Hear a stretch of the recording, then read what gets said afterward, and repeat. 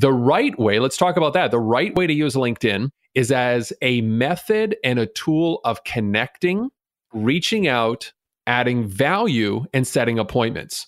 And we're going to talk about various ways to do that. Hey, Advisorist Nation. You're listening to the Advisorist Podcast, the most loved podcast for insurance and financial advisors worldwide that want to grow faster, increase commissions, and build a lifestyle you love. London to New York, Montreal to Munich, Austin to Australia. Shut down distractions, get focused, grab your notepad. It's time for Advisorist. Let's do this.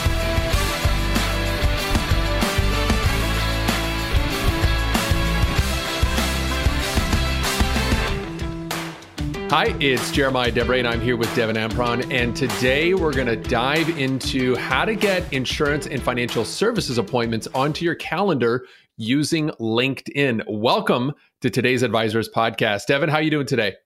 Doing excellent. And I am excited to talk about LinkedIn because I think it's a really cool avenue and I've got a lot of cool tips to share. Awesome. Remember, if you haven't listened to episode 1, we call that our kind of grounding episode where we go through the hierarchy of return on investment for insurance and financial services marketing. So we are on tier number 2 today. So if you haven't done that, you definitely want to go back and listen to episode 1 and 2 because they build on each other. And today is going to be all about LinkedIn for many reasons. We love it. We'll get into it today. But as always, whenever we start an internal meeting or we even do one of our Power Hour calls for our private members inside of Advisors, we always start off with a moment of gratitude. Research shows that a moment of gratitude before you get into a meeting to listen to something, solve a problem, overcome a challenge, or just be present with your family, it puts you in a much better place. And actually, it can help you live longer. So why don't we have more meetings of attitude of gratitude, right? All right, Devin, I always put you on the spot to go first. So I'll flip the script today. I'll go first. Yes. What am I grateful for today? Well, I'm really grateful for my amazing wife.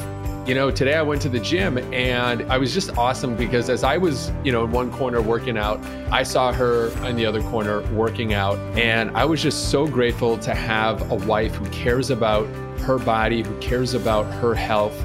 Because I know it can be really difficult out there in some marriages and relationships. You have one person who really cares about their health and the other person doesn't really care about it. It's not a big deal. It's not important to them. But really, as I've gotten older, I've realized the importance of having a strong mind and a strong body. So I'm just so grateful for my wife, Anais, who loves to take care of herself just as much as I do.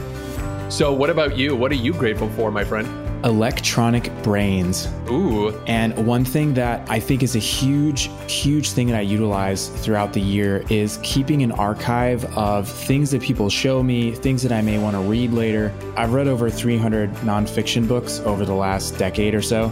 And one thing I find is we're very information starved, but we don't take action on those pieces of advice.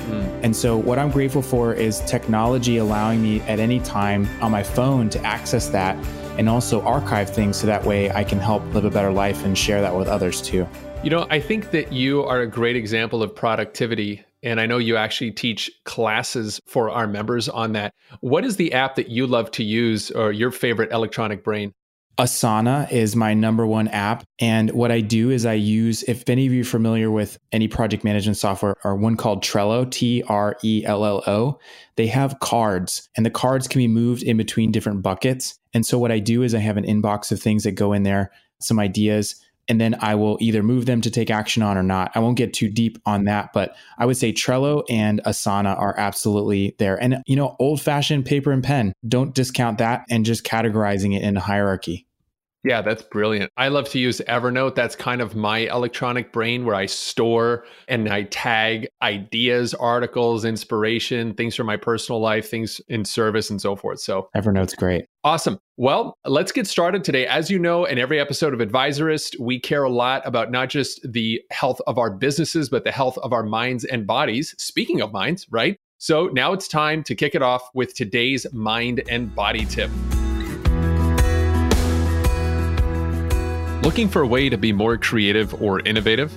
Try raising your eyebrows. In fact, when you're trying to be more innovative, a study suggests that simply raising your eyebrows can affect your creative ability. A study published in the Creativity Research Journal tested this oddly simple theory and found that the group with raised eyebrows exhibited higher creativity than the group asked to furrow their eyebrows. The idea is that by raising their eyebrows and widening their eyes, it's sending signals to the brain to take in more perceptual information.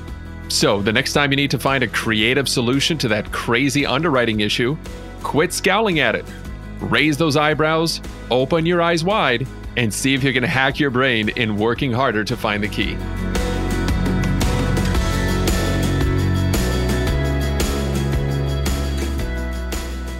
All right, well, let's dive right into LinkedIn. So here's why we've placed LinkedIn on top or the next in line for the highest ROI activities. So a couple of statistics. Not too long ago, LinkedIn did a study. Now, you might say that's a little biased because LinkedIn is kind of bragging about themselves, but there's actually a lot of credibility to it. And I've seen this in the front lines as well. And in the past 4 years, and specifically, I've taught high-level sales teams in commercial lines, property casualty, in financial planning, retirement services, and even business-to-business software sales, how to leverage LinkedIn. And I'm constantly amazed at how well they do when they do it right. A recent study showed that 9 out of 10 insurance decision makers and influencers used an agent or broker for at least some of their insurance purchases.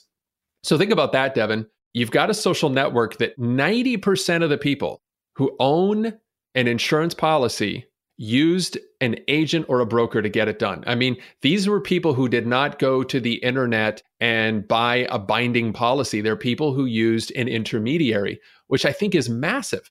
Then on the flip side of this study, they went out and they asked agent and brokers, how was LinkedIn working for you? 43% had found a new client, 43% had generated an opportunity, 42% used it for referrals. And there's a whole program we teach to members where we teach you how to use LinkedIn for power refer strategies. 31% secured a meeting. Now, those stats are amazing. But if we step out of LinkedIn and we look at the other studies, for example, Forbes did a study not too long ago that showed that 78% of sales professionals who use some form of social media perform better than their peers. And you back that up with another study, which was done by IBM, showing that 55% of all buyers do their research using some sort of social network. It just goes to show that if you want to be a higher performing sales professional, and even if you consider yourself a trusted advisor or an insurance broker or any one of the higher sounding names, you're in sales, right? In fact, everybody's in sales. We're always trying to sell people an idea or a concept, whether we think it's ethical or not. And you have the wide range of spectrum of sales to go into that. But I'm assuming if you're listening to this podcast today, you are ethical. You can serve people. You do want to help people. That's why we love LinkedIn. The other thing is you can start for free. And I think for a lot of people, that's almost a difficult thing to wrap their heads around, Devin, because I see so many people, when we show them things that are so simple, easy, and free, they almost don't do it. Yes, like they don't believe it. Right. Like, that looks too simple. But the simple things, like we talked about a little bit earlier, was that sometimes the simple things executed is really what makes success. Exactly right. I know you and I have been through a marketing experiment, I know in the past 6 months, where we highly complicated things. And it was just amazing how when we just went back to the simple basics, we saw the highest ROI we had ever seen. And you bring up a good point. Asking the question that we ask now is how we can simplify this is also something that you, listener, can also do, not only with your marketing, but your entire business. Amen to that. So let's talk about the wrong way to use LinkedIn. So the wrong way to use LinkedIn is really how 90% of insurance and financial advisors use it. And that is a glorified resume. And you see this all the time where people just put up, their standard boilerplate template. I am a financial advisor. I am an insurance agent and so forth. And all they do is accept inbound connections. Some people don't. They just only accept from people that they actually know. And we'll talk about that in a little bit. But the wrong way to use it is just a simple brochure, or let's call it a CV, right? An online CV. A lot of people treat it that way. That is the wrong way to use LinkedIn. The right way, let's talk about that. The right way to use LinkedIn is as a method and a tool of connecting, reaching out, adding value, and setting appointments. And we're going to talk about various ways to do that, but it's about you initiating the connection. It's not about sitting back, hoping, waiting that it's going to work. Now, after you get to a certain point, you're going to see how you will no longer need to do that. And, I've just been so humbled. My profile, I started working on my LinkedIn profile years ago, and I made it a little habit that every time I met somebody via email, I would send them a personal introduction on LinkedIn. And now I think I'm up to 22,000 first level connections. And every day I probably get another 10 or 20 coming in. I have a whole queue of about 400 I have to go through. So if any of you listeners have tried to connect with me, sorry, I got a little bit of a backlog. I got to do a better job of that. That is incredible. But because it's following simple techniques and strategies, right? And then adding value by posting now, because I have 20,000 people connected to me, whenever I post something, I have 100 people liking it, and then all their friends see it. And then they say, who's this guy?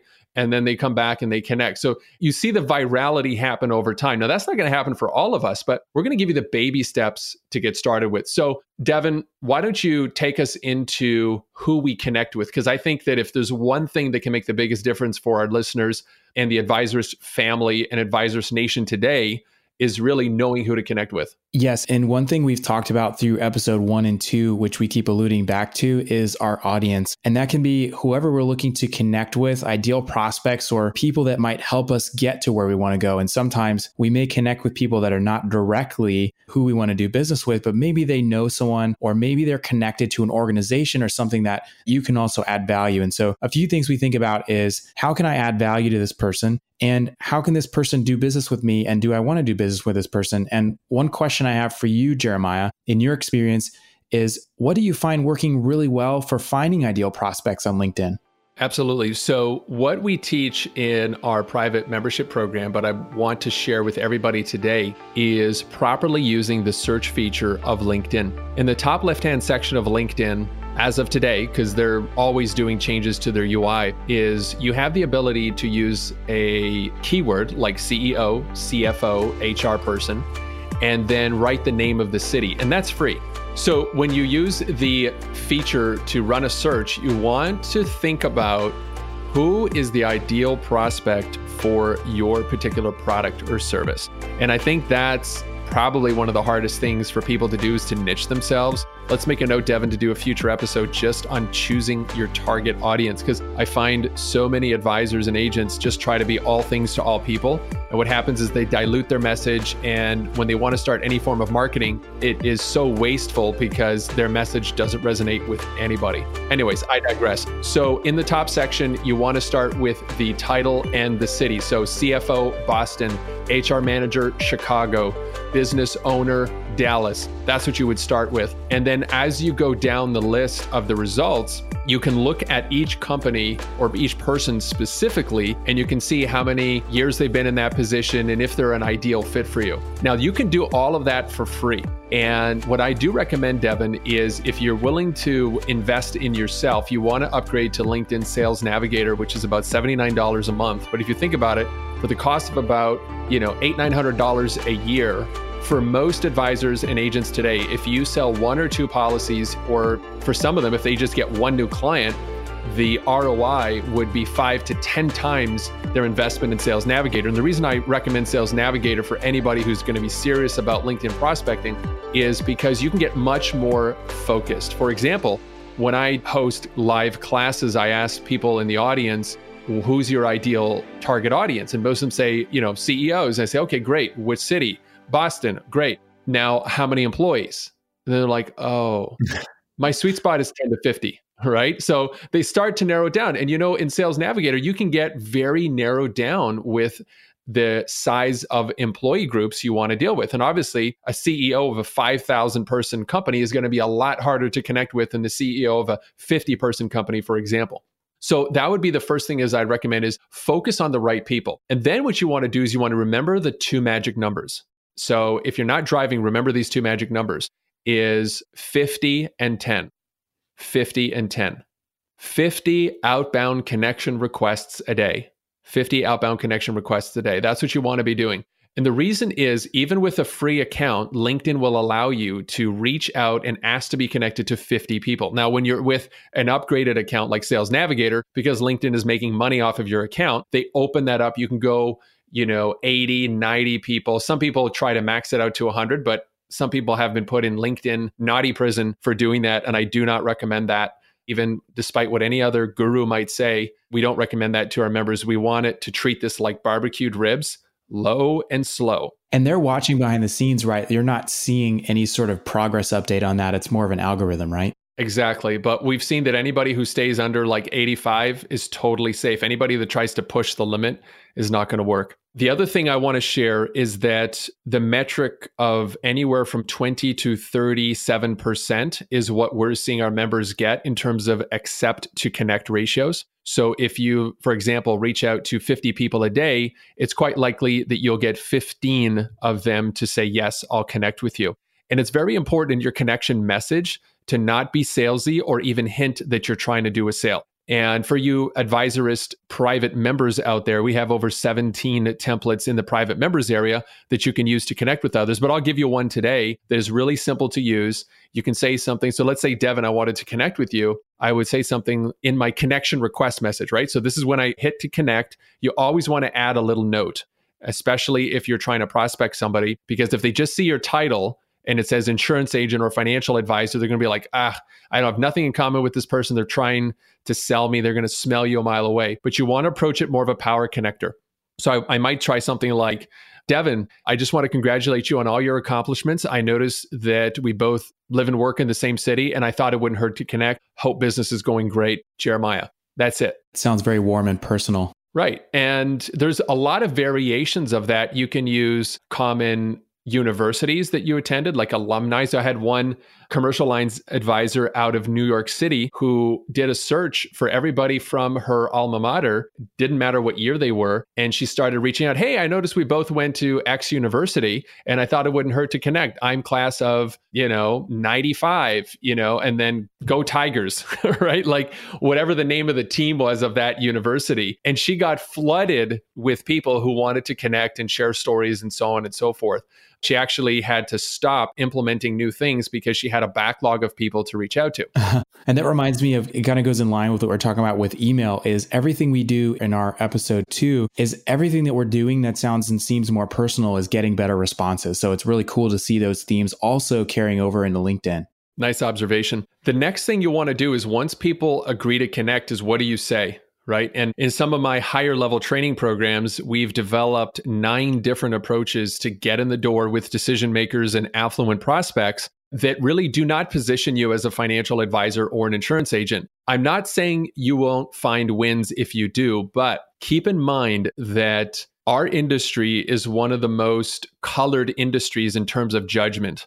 Right? It's that old butt of the joke where nobody wants to talk to the insurance agent at the party or so forth, because unfortunately, there's been this whole tribe of insurance agents that did it really bad in the 70s, 80s, and 90s and have made it really hard for those in the 2000s and now the 2010s to get over that stigma of the insurance agent that is running after everybody with a business card wanting to talk about a life policy. Unfortunately, we still live with that even today, and it's going to take a while to get over it. So we don't recommend that you lead in with, hey, I would love to talk to you about a second option on your life insurance plan or something like that. Instead, it's much better to, I'll give you one technique that one of our members used to build a very significant practice. In fact, he was getting 3 meetings a day just virtually.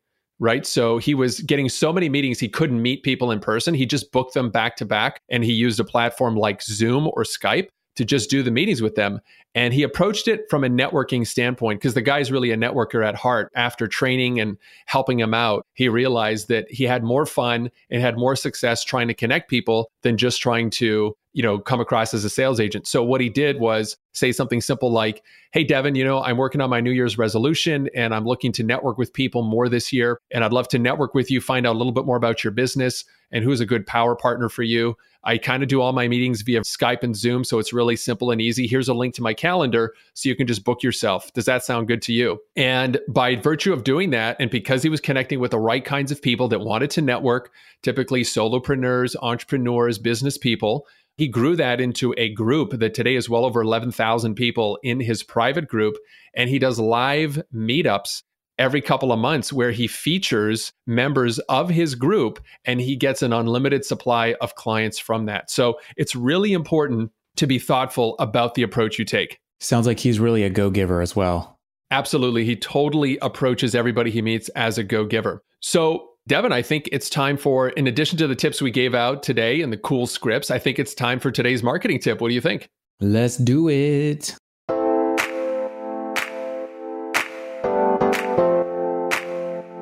Today's marketing hack is about which advertising platform can get you 61% more profitable leads, Google or Bing.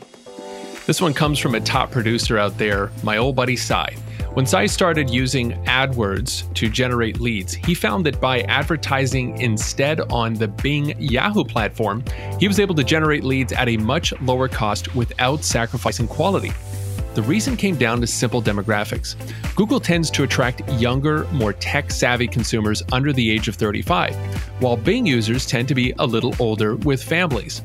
The latter were within his demographic for selling health insurance plans for families, and they were more likely to fill out a web form. He also found that Bing generated more traffic for key insurance-related search terms, and as a result, his clicks from that network were 61% cheaper. So, your marketing hack for today from Advisorist is test out your ad platforms. You just may be surprised how much money you can save. That's it for today's marketing hack. We'll see you on the next episode of Advisorist with yet another one to help you grow and scale your practice fast.